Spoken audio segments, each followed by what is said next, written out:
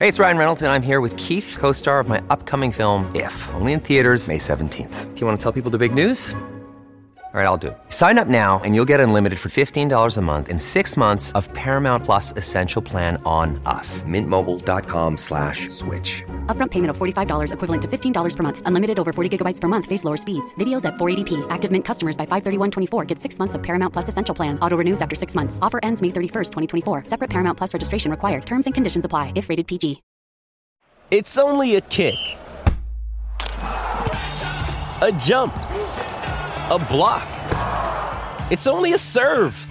It's only a tackle. A run. It's only for the fans. After all, it's only pressure. You got this. Adidas.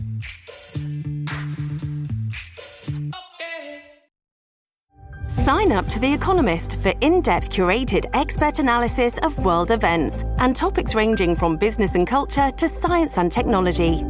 You'll get the weekly digital edition, online-only articles, curated newsletters on politics, the markets, science, culture and China, and full access to The Economist Podcast Plus. The Economist is independent journalism for independent thinking. Go to economist.com and get your first month free. Many of us are fascinated with the ins and outs of trading and would love to know how we should get in on the money. However, it looks a bit difficult and daunting, and some of the services provided to teach you, we don't trust them. We're not trying to get finesse out of our socks. However, have no fear because we have Demo Balling for you. They provide exclusive private subscription services for people interested in trading the Forex markets. That's, for those that don't know, that's foreign currencies. You can make quite a bit of money if you know what you're doing, and Demo Balling are the perfect platform to help you with that. So for like stuff like order flow, technical analysis, market analysis, micro and macroeconomic fundamentals, live trading sessions, trading psychology, they all sound like Arabic to you, but trust me, it will make sense. So the best place to find out even more information is going to demoballing.com. So that's demo-balling.com. Also check them out on Twitter at demoballing and on Insta at demoballing. And if you do contact them, let them know that I sent you so they can make me advertise for them more. So it's a win-win for all of us. Stunting on these hoes, young flashy, stunting on these hoes. You know I'm stunting on these hoes, young flashy, stunting on these hoes. And now welcome back to episode 23 of the podcast. Shout out to the listeners to the previous two. Number 20 is my dog Kumi discussing a book, Phases, which is out in Amazon, soon to be Waterstones. Check that out.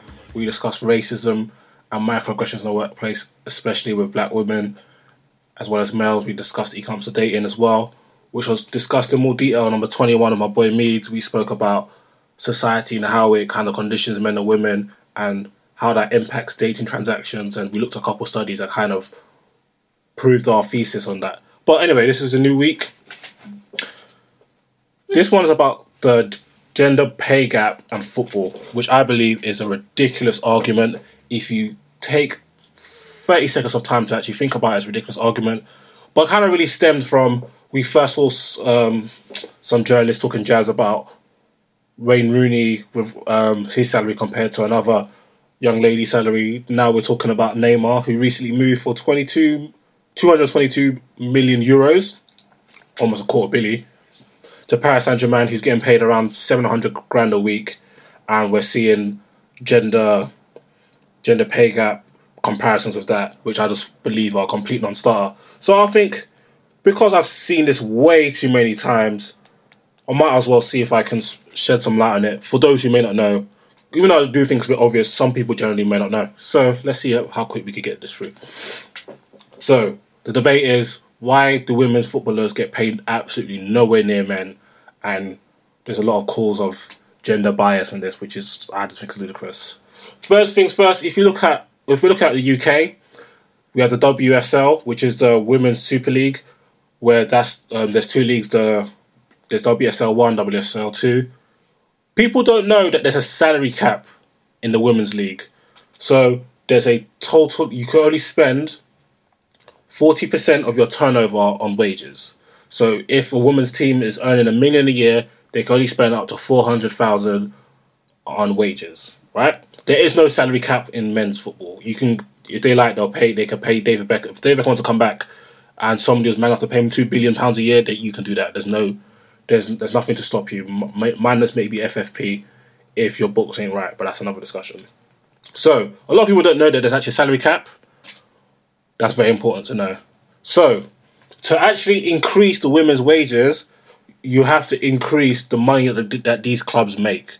Because you can't be making 10 bags a year and be paying all your players 5 million a year like some footballers get paid.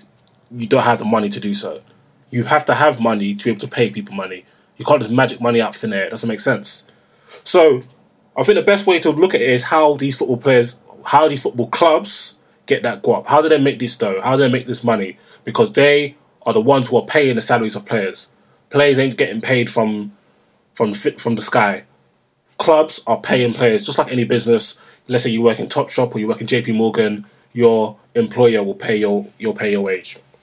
Okay, there's 3 main streams of revenue for football clubs: match day, broadcasting, and commercial. I'll look at each one in a little bit of detail.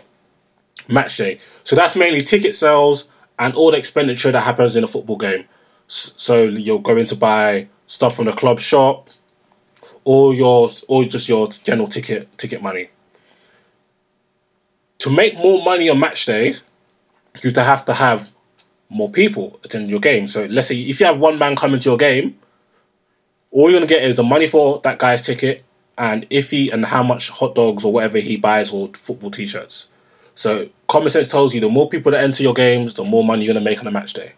Now, if you look at the attendance in comparison from the women's game to the men's game in the UK, so the FA Women's Super League attendance was actually up by 5%, and there's been increases, and the women's game is getting more popular, but it still has a long way to go. So the attendance was up 5% in 2016, the average attendance that is, to 1,128. 1,128 is the average attendance for the Premier League in women's football in the UK.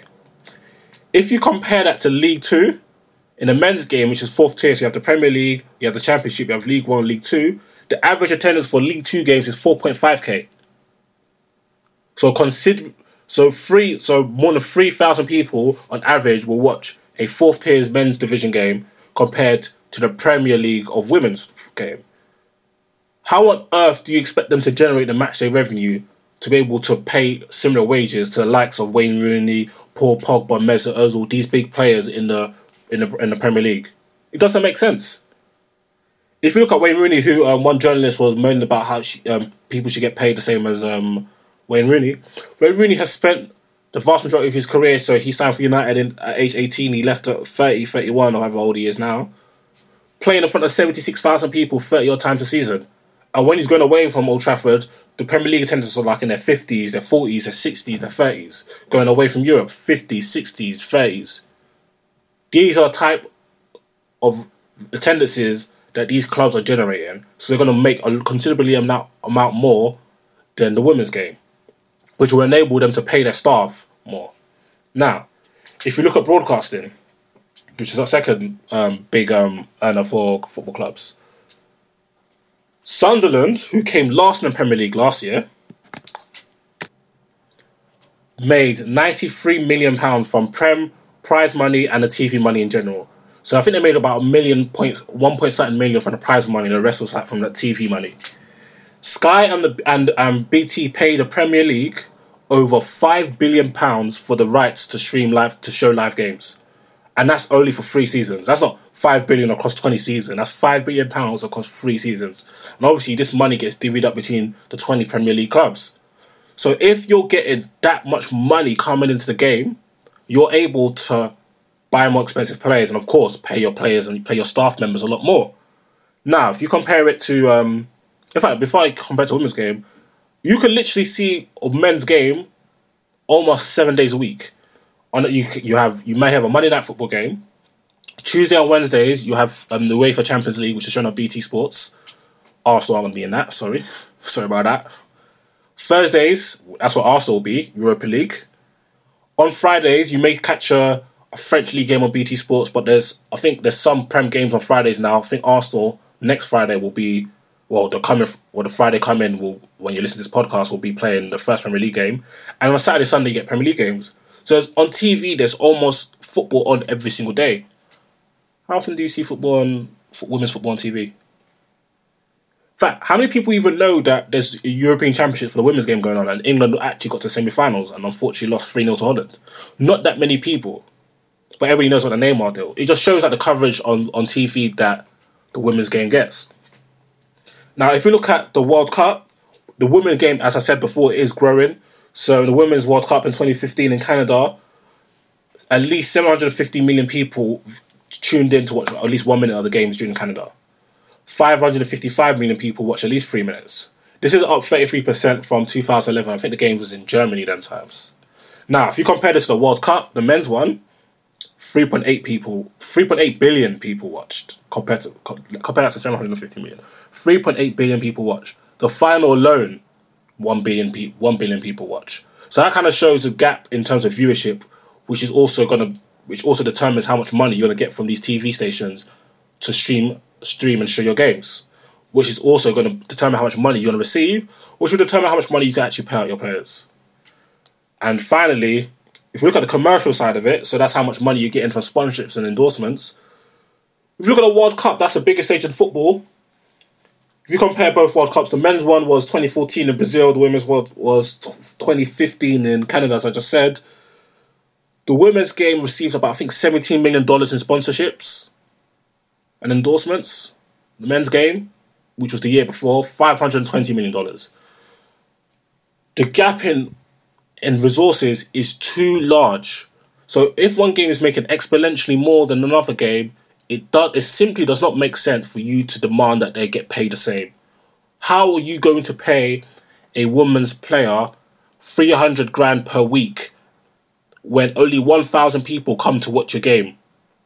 Your games are not on TV like that.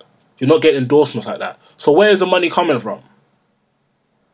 Even Jeremy Corbyn ain't this brazy with the money.